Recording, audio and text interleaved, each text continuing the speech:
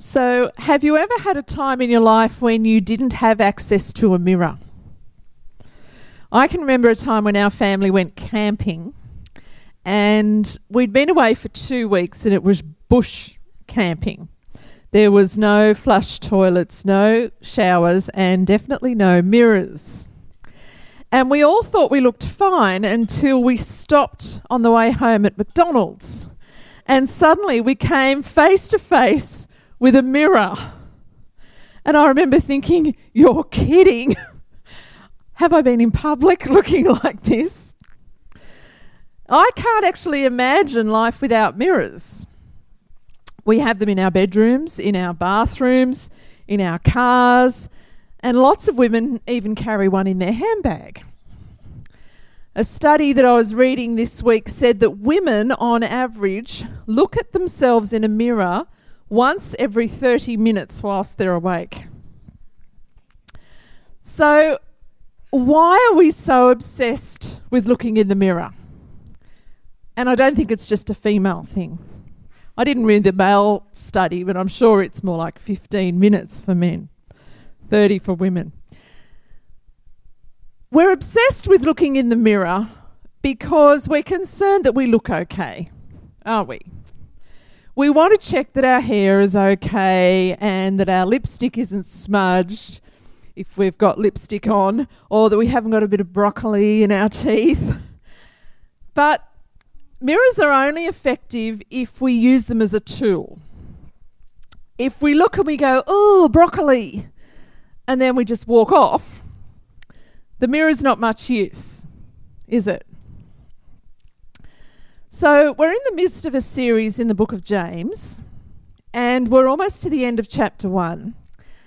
And you'll remember, if you've been here, that James is writing to Christians who lived in the first century, in the very early years of the church.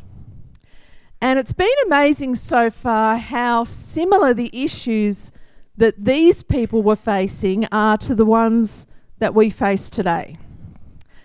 As the writer of Ecclesiastes said, there is nothing new under the sun. These early Christians struggled with temptation, with anger, and with their attitude to the poor, just like we do.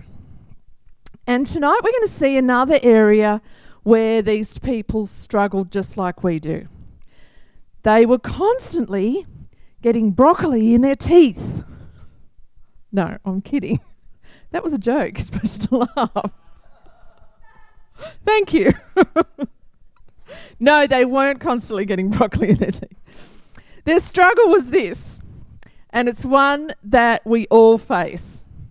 These people knew a lot about the Bible. Many of them had been practicing Jews who had become Christians. They knew their Bible, but their knowledge didn't change the way that they lived.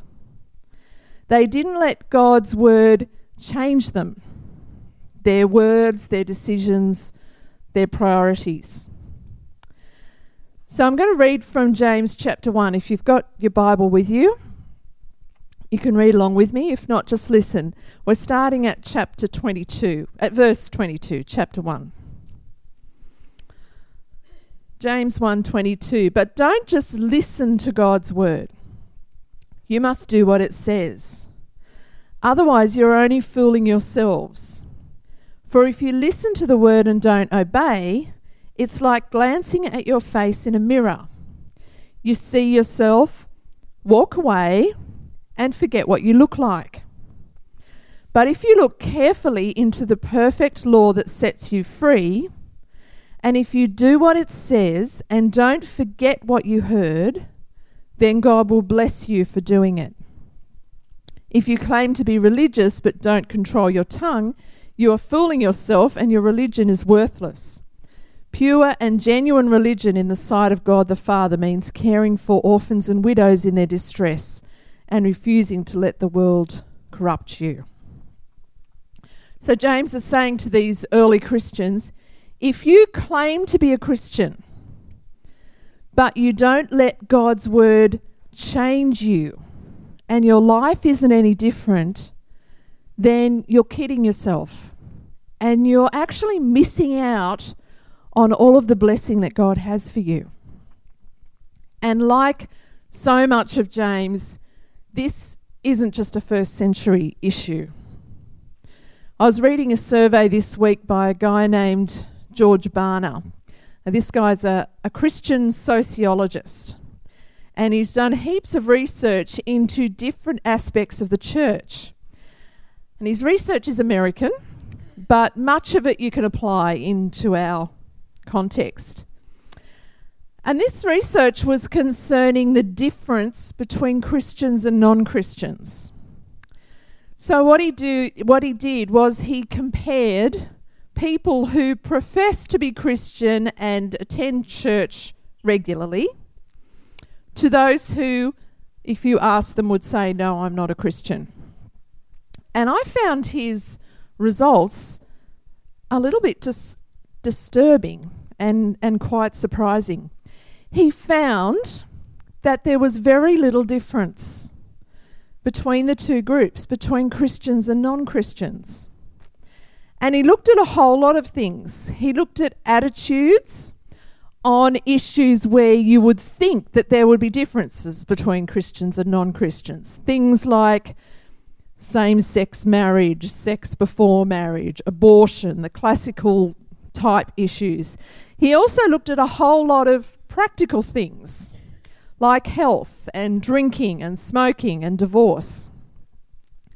And what his research showed that on the whole, Christians are not that different to non-Christians. Peter says in his letter in 1 Peter 2:11 that we are to live as strangers and aliens in this world. We should stand out in this world like an alien would. But the truth is that that's often not the case, is it? James says that we should be different. And that if we claim to be Christians, but we're no different, then we're actually kidding ourselves. So the main place where God teaches us how to live godly, different lives is in his word, isn't it? But James says that when it comes to God's word, many of us are like someone who just glances in a mirror and then keeps walking. They take a quick glance once in a while and then they get on with their lives. And then even if they do read it, they don't let it change them in any way. So that the result is that they're really no different to their mates at school or their neighbours who aren't Christians. James says that when we live like that, we're kidding ourselves and we're missing out on all the blessing that God has for us. I don't know about you, but I find that that's true in my life all too often. I can go for days without reading God's word. Or I read it quickly. I'm just going through the motions to get my reading done, and then I've ticked it off for the day. Or I read something in God's word, or I listen to a sermon, or I'm part of a Bible study, and I'm really impacted by it. But before long, it's forgotten. It's got swallowed up by the rest of life. Does that happen to you? The distractions of the day, work, uni, school, friends, what's on TV, what you're doing this week, they push what God's been saying to you to the back of your mind. And before long, it's forgotten. Well, James says, be careful. Because we can kid ourselves that our relationship with God is okay. That we're okay. But we're not. That's the problem with coming to church each week, with hearing God's word preached week after week after week, with having your Bible on your bedside table, with going to a Christian school. Whilst all of those things are good, there is a danger. And the danger is that you start to take the word of God and your relationship with him for granted. and you believe that everything's okay. I'm good, I'm a Christian, I go to school, I go to a Christian school, I go to church pretty much every week, I even read my Bible occasionally. Well, James says, beware. And John is stronger in Revelation 3:16, where he records the words of God to the church in Laodicea, people who no doubt thought that they were doing okay. He says, I know your works. You are neither hot nor cold. I wish you were either hot or cold.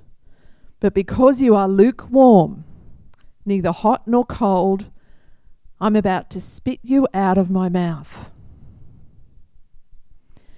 James gives us some examples of this lukewarm kind of life in verses 26 and 27.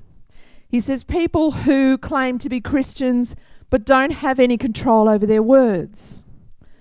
People who claim to be Christians but don't care about the poor. People who claim to be Christians and live lives that are no different to the lives of people who are not Christians. James says, you're having yourself on. The fruit of your life is the evidence. And you're not okay. So let's have a look now, a closer look at verse 25, where James contrasts that kind of life to a life that is authentic and obedient. A Christian life that pleases God. I'll read it for you again.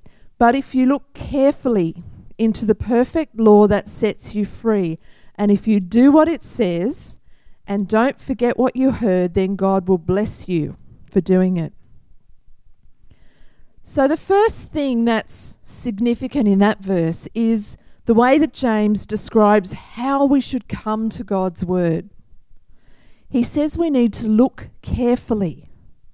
So this is not a quick glance every now and then.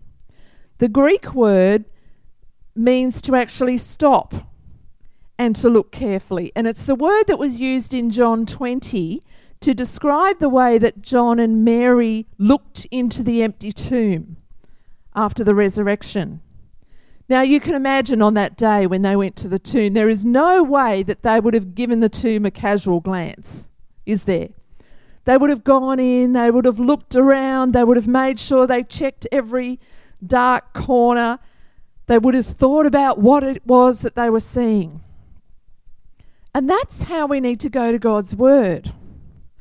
We need to spend time with it. We need to look deeply. We need to meditate on it. We need to study it.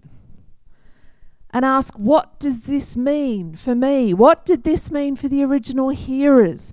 What's God saying to me out of this? And you can't do that in 2 minutes, can you? It takes time. This book, the Bible, is God, your Creator, speaking to you. So don't just glance at it and then walk out. The second thing that's significant in this verse is the way that James describes the Word of God. He describes it as the perfect law that sets you free. So the original hearers of this letter, they would have understood the law to mean God's word. And Jewish people knew God's word. They knew the law. Most young Jewish boys learned to recite the first 5 books of the Old Testament from memory. And their whole way of life was based around keeping the rules of the law to the very letter. But James knew that his fellow Jews were very good at keeping the law. And they knew their Bibles very well, but often their hearts were very far from God. Jesus challenged the Jews many times about this. Matthew 15 verse 8 is just one example where Jesus says, "These people honour me with their lips, but their hearts are far from me." James is saying God's word is so much more than the law as you know it. It's so much more than rules. It sets you free. It changes you if you'll let it. We have to look carefully at God's word. We have to spend time with it, knowing that it's so much more than just rules. It actually brings us life and freedom. But even all of that is meaningless unless we hear the final things that James has to say. Firstly, he says we have to remember God's word. James isn't talking about a quick fix. Okay, God, I need an answer for this problem. Open up the Bible, close it up, put it down to be opened up at the next crisis. James is describing a life that is fully immersed in God's word, with its truth constantly remembered and applied to our lives over our whole lifetime. I love the way David describes this kind of life in Psalm 1. He says his delight is in the law of the Lord, and on this law he meditates day and night. Do you delight in God's word? Do you meditate on it day and night? And I'm challenging myself with these words as well. Does it fill your mind and your heart? James says we have to remember God's word always. And finally, he says we have to obey it. We have to do what it says. Does God's word change you? Does it change your thoughts, your decisions, your words, your plans, your actions, the way you play sport, the way you do your tax return, the way you act with your girlfriend when no one else is looking, the way you spend your money, what you choose to watch on TV? Hebrews 4:12 says that God's word is living and it's active and it's sharper than a two-edged sword, that it cuts to the heart. God's word is so much more than a book of stories or a collection of good moral teaching or a history of God's people, even though it is all those things. God's word has the power to change us if we'll allow it to. James's letter to the early church and God's word to us tonight is pretty clear. God's word should fill our lives. It should fill our hearts, our minds, and it should change us. It should make us different. It should make us more like Jesus. I'm going to pray in a minute, but before I do that, I want to just give you a couple of minutes to spend some quiet time with God. So let's just bow our heads. I want you to ask yourself as your eyes are closed, is God's word something that I just glance at? Like a quick glance in the mirror? Or is it my delight? Do I need to spend more time in God's word? Do I need to go deeper into his word? Do I need to allow it to change my life? Have I been kidding myself that I'm okay when the reality is that the fruit of my life says that I'm not okay, that I'm not all that different?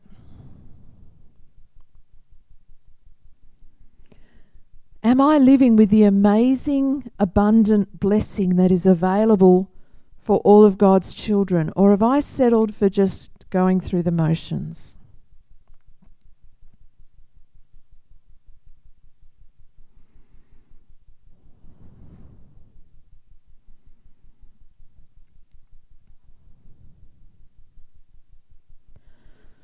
Lord, we thank you for your word. Thank you for the way that you speak to us through your word. And we're sorry for the way that it sits unopened so often. or for the way that we just glance at it quickly and then we move on to the rest of our lives. Lives that aren't all that different from our friends or our neighbours or our workmates. Lord, help us to be people who delight in your word, who meditate on it day and night. And may your word change us to make us people who honour you and please you. People who are more and more like Jesus every day. Amen.